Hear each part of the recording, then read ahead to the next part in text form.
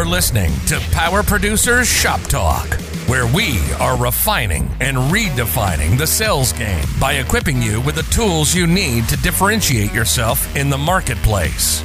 Well, it's like when we audit the mod with Mogic and give them the action items that they're going to use to lower their total cost of risk. Tactical skills that will help you provide deliverable value to your clients and prospects. Technology is not an expense, it's an investment. Look at what ThinkHR has done for our clients and even our team. It's an amazing product, and I'm so thankful we have that. And action items that you can provide to take your prospects and clients to the next level. Things are changing for us in 2021. Not all big business anymore. Now that we have CoverWallet on our team, it's amazing that we're going to be able to write small business profitably. This is Power Producer Shop Talk.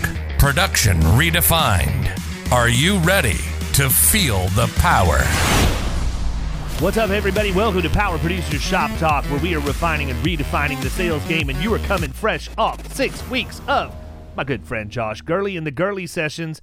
That guy is a good dude, an even better agent, and the best daddy, which makes him a nice guy. And we're not going to be so nice today because I've got a problem and a bone to pick with producers out there.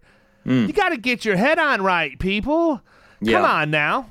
You know, we've been going through Protégé Season 2, and it's been an interesting study because the people that I thought were going to be the most confident and out in front have sort of stayed in the middle of the pack, and I think it's probably got something to do with the fact that they were confident thinking they were going to be out in front. But the people who came in that were a little bit averse to being on camera, a little bit averse to putting themselves out there, talking about their work product and everything else, just like real life, you can see the light switch flip and their work product is immediately changed to these people that were at the lower end or the lower middle are now the front runners because they've gotten the confidence necessary. I've also noticed that there's a lot of lazy people out there, you know, people asking me, hey, can I get your resources? What can I find on your website? What's on Killing Commercial? What's on this? What's on that? I'm sorry, is your Google broke? Like, you know, I'm not here to be, you know, the internet traffic cop pointing you to where to go to get things. Insurance almanac. Yeah, if you need me around to do that, that's a big problem. I'm not going to be in your pocket every time you need to research a prospect or find something out about a company you're getting ready to go visit with. Come on now. Yeah, I mean, I could blow you up way more than I do, but I just end up Googling half the shit that I'm wanting to ask you questions on. Yeah, no, I mean, and I think that's part of it, man. But the other part of it is making sure that you're setting yourself up for success. That's why I tell everybody, go get your CIC designation. For as cheap as it is right now, if you want to have insurance-related knowledge, go get the CIC. If you need sales strategy help or you have questions around something that you need to talk about, I'm all ears for that. But come to me with work product that you've already attempted to put together. Let's talk about fine-tuning. I'm not going to build it from the ground up with you. Now, if you're in Killing Commercial, all day long, I'll spend as much time as you need. That's what we're there for. But I'm talking about Protégé in the one-off producers that are looking for a Hail Mary pass that want to get the magic bullet to go out and close deals. Here's a fun fact, people. It's in between your ears. That's your magic bullet. It's you. It's what makes you different. It's what gives you skill set. It's what gives you creativity. It's what gives you a thought process to think on your feet when you're cold calling and you're talking to people on the phones. And at the end of the day, you're the only one who can control that. You're the only person who can make yourself think more positively. You're the only person who can work on your self-belief. How do you do that? Well, I don't know. You listen to podcasts, you read books, you read blog posts, and you go out and you make it a conscious effort every single day to do something to improve your game. Gurley talks about this, man. I don't think he brought it up when we did those Gurley sessions of Shop Talk last year that we just re-aired. But he talks about like the average, like the difference between the people at the front of the pack in a golf tournament and the ones that are at the back of the pack is only like a quarter of a stroke per hole. Like if Yeah, I don't know. I don't know what the actual wild number statistic. would be. But I'm sure I've just absolutely botched it. But the point, let me get to the point of 67%. Yeah, let me get to let me get to the point. The point is that the people that are out every single day working to make themselves just a little bit better push themselves to the top of the pack, and the margin of error is so slim that you have to do that. I think with the golf, there's definitely some just God-given talent and skill that's involved, but you do have the guys that are obviously, that look well. Yeah. But I'm saying that it's a little bit different from the sales aspect, because I think that anybody can learn sales and do it if you have the right mentality and you put in the effort. With the golf, you got guys that go out and they look like Pat Perez or John Daly and just don't work out, and then you've got guys that are actually working on golf-related exercises, core, fitness training. Brooks Koepka, who looks like he could bench press a city bus. Yeah, right. Yeah, and I mean he's like bulky, but I'm just talking about even doing the little stuff to help like your mobility and movement and things like that. And I think that has a big to do as far as separation in golf. But for the sales, I mean, we talked about it yesterday. Like, we had Jeremy Chin on, and he's a sales consultant, has his own company where he helps producers do better on the phones and fill the top of the funnel. And I asked him what he thought the biggest mistake was that he sees from producers, and he said mentality. And I was like, definitely. I mean, that was the biggest thing that I saw when I was pushing the office supplies, is you would have people that were just so they already lost before they walked in the door. Before they ever left their house. Yeah, and it's crazy, right? And we talked about it, and it's a confidence thing, and of course you get more confidence just from doing. It's not like you're not gonna listen to this podcast and be like, oh shit, I'm good at sales now. You're gonna have to go out and do it. But like, I mean, well, I think your point too, man. You're bringing up the golf thing. I mean, golf's a good one. Really, any sport is. When you're elite at your game, you're like really drilling down onto very, very specific things that you're trying to fix. But before you get to that level, you've taken some lessons. You've put practice in. You probably never quit taking lessons. I mean, Tiger Woods still has a swing coach, right? So, you never quit learning, but you go and adapt. You get the basics done first. You practice the basics. You become so good that you can do the basics with your eyes closed. Now, look, using golf as the analogy, for some people, executing the basics to the best of their ability might mean that they shoot an 85 every time they go out. Right. That might be what they're limited to. And that person could make the decision to go in and say, you know what, I really need to focus on these micro movements and specific exercises and everything to try and improve myself even more. They may be able to get to the point where they're a single-digit handicap, but they probably don't have the potential to ever get... There's a cap. Correct. Then you have the people, like you said, I saw an awesome video of John Daly on Facebook. And his son? The one where he just said how to prepare for a tournament, and he gets out and chugs a Bud Light or a Miller Lite and then throws it away and gets back in the cart. I saw some shit that he like an actual interview where they asked him back in the day, what he would do. And he was like, well, I basically drink about a 2-liter of Diet Coke a day, about 2 packs of cigarettes, and he eats McDonald's. And it's like the most, but that's my point, is like, he's just such a naturally gifted. Yeah. I mean, there's not going to be another guy that's like that. It just doesn't exist, especially these days, where you've got people like, Brooks Koepka, Justin Thomas, like people who actually like work out and or Bryson DeChambeau, right? Who's got a completely weird take. No, look, but I mean, agree with him or not, the dude is obviously like looking to reinvent himself and how the game is approached. Yeah, I mean, during COVID, the guy put on like 80 pounds or something absurd. Like maybe he was like 60, but I mean, he went from a skinny dude to, completely bulked up. What I was going to say about John Daly is his son is sponsored by Hooters. Did you see that? That's awesome. No, I didn't. I saw something on Facebook the other day about he just picked up a NIL deal with Hooters. I thought that was fantastic. I hope that in that deal he has bottomless buffalo shrimp available to him. Buffalo shrimp. I mean, it's Hooters is a fine establishment. Let's not. It is. Let's not get caught up in like what people think it really means. It's really where you go to get great buffalo shrimp, buffalo chicken sandwich, wings. I'm a fan, fantastic man. bonus. Big fan. Fan of the food.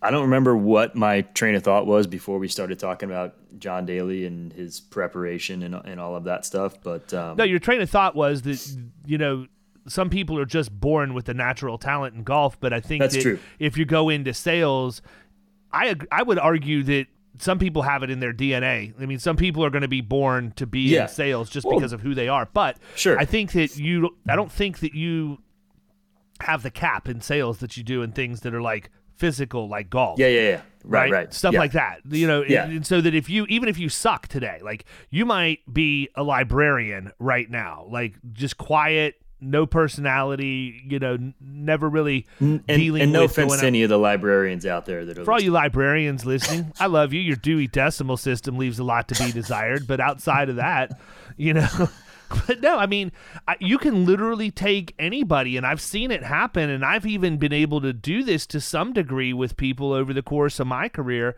where look at Raphael, man. And I'm not saying this to pick on him, we talk about him every now and again on the podcast, but this is a guy who wasn't really a salesperson. I mean, he came from enterprise. Yeah, he came from enterprise, and I mean, he had a sales component of what he needed to do, but it wasn't the same as when you're just dropped into the big blue ocean of commercial insurance production with no life raft, and you got to figure out how to start, building the boat. When I would, so I mean, the Quill job was a very high turnover. We were interviewing every day. I would have people on my team for the best. It was nuts. I truthfully, I can't understand how I was there for as long as I was, but some of the people that would come through the door that we ended up, were hiring and were on my team and training that were like just so green and had no experience whatsoever. And you look at where they started day one, by training was like a max of a week, like a full work week. And by that point, they're expected to be out, like going out and making sales. And it was like you would get the people that had zero confidence and no experience day one, and then they memorized their pitch because that's all it was a pitch, and it was just volume and numbers and everything like that. And it's just like some of the people, I look back and I just kind of I'm like, damn, like I was able to get that guy selling or that girl selling, whatever our 10 accounts a week from where they came from. It's like. So that's kind of the point, is like it's a mentality thing, and you've got to, like, going back to the golf, none of these guys who go out, and tee it up in a tournament, they're not going out there like thinking that they're going to lose the tournament. Like, I mean maybe some are, but that's why they suck. Like anybody, they go out like Tiger Woods, the Masters just happened, right? He was asked at the beginning of the tournament, like on Tuesday or Wednesday, you said you'd never play a tournament if you didn't think you can win. Do you think you can win this tournament? He goes, yeah, I do. Now, obviously, did I stutter in my statement, friend? I mean, I told you I wouldn't play in a tournament. I didn't think I could win. That was years and years ago that he made that statement, and he was just referencing it. But it's like, obviously, that's Tiger Woods. I get that, but it's a mentality. But he's Tiger Woods. Part of why he is so good is because of his mentality. Yeah, he's Tiger Woods, the persona, because that's his thought process. Totally. Right? I mean, and you can 100%. do the same thing with the sales. You just have to kind of believe that you have the you reference it in the intro of the podcast. It's like, half the battle is believing that you're supposed to be there. They took the appointment. Like, don't talk yourself out of it because you don't think you belong.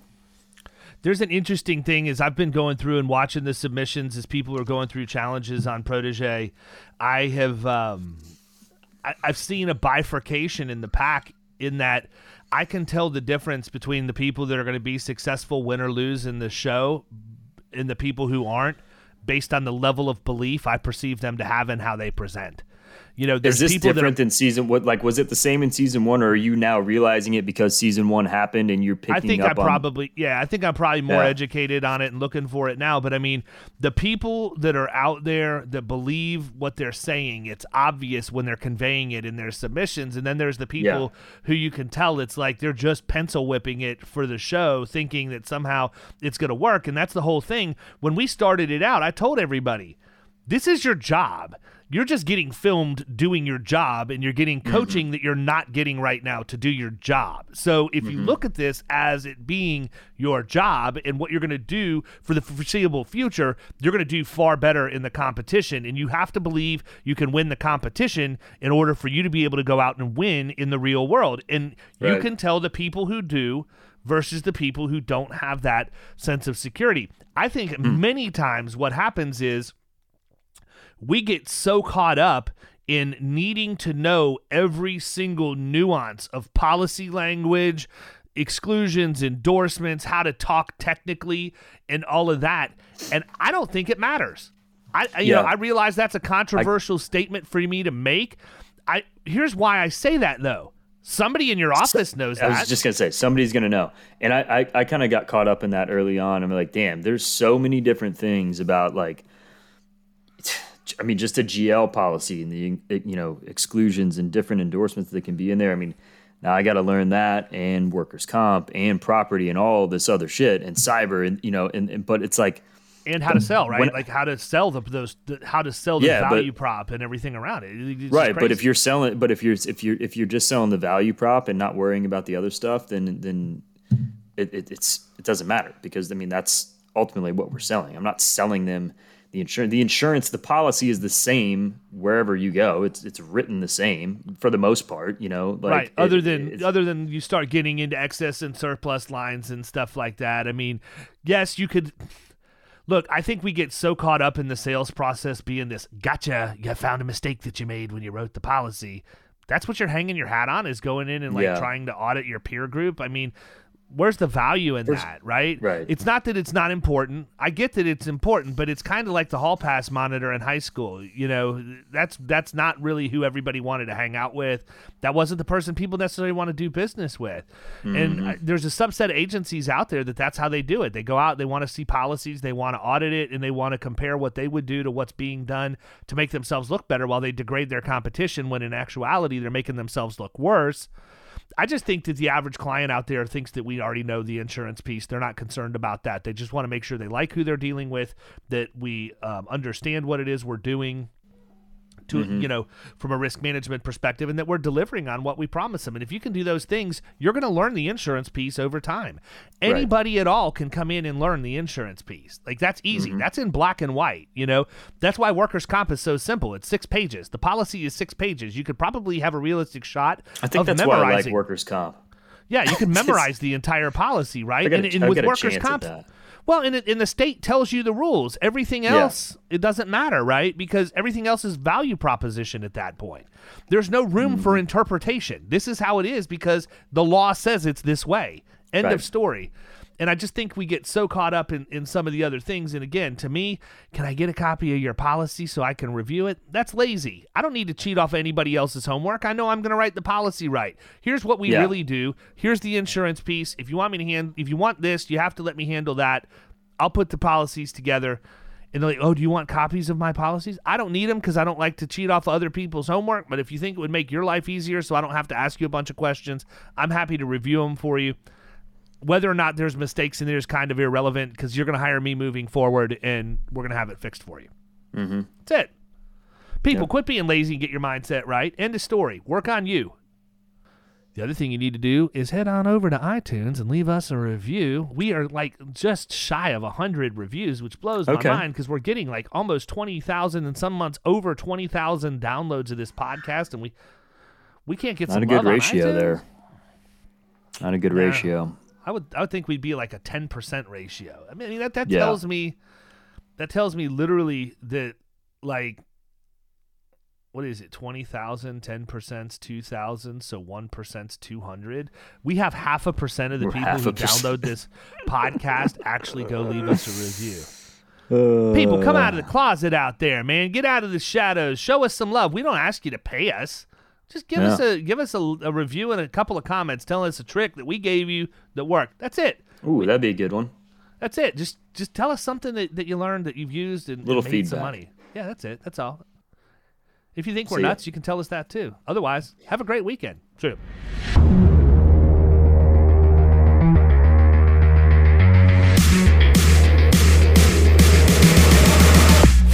You've been listening to Power Producers Shop Talk. You can follow us at the Power Producers Podcast on Facebook and Instagram. And if you want to take your game to the next level, check out our commercial insurance training course at killingcommercial.com or visit Amazon to pick up a copy of our international best-selling book, The Extra 2 Minutes.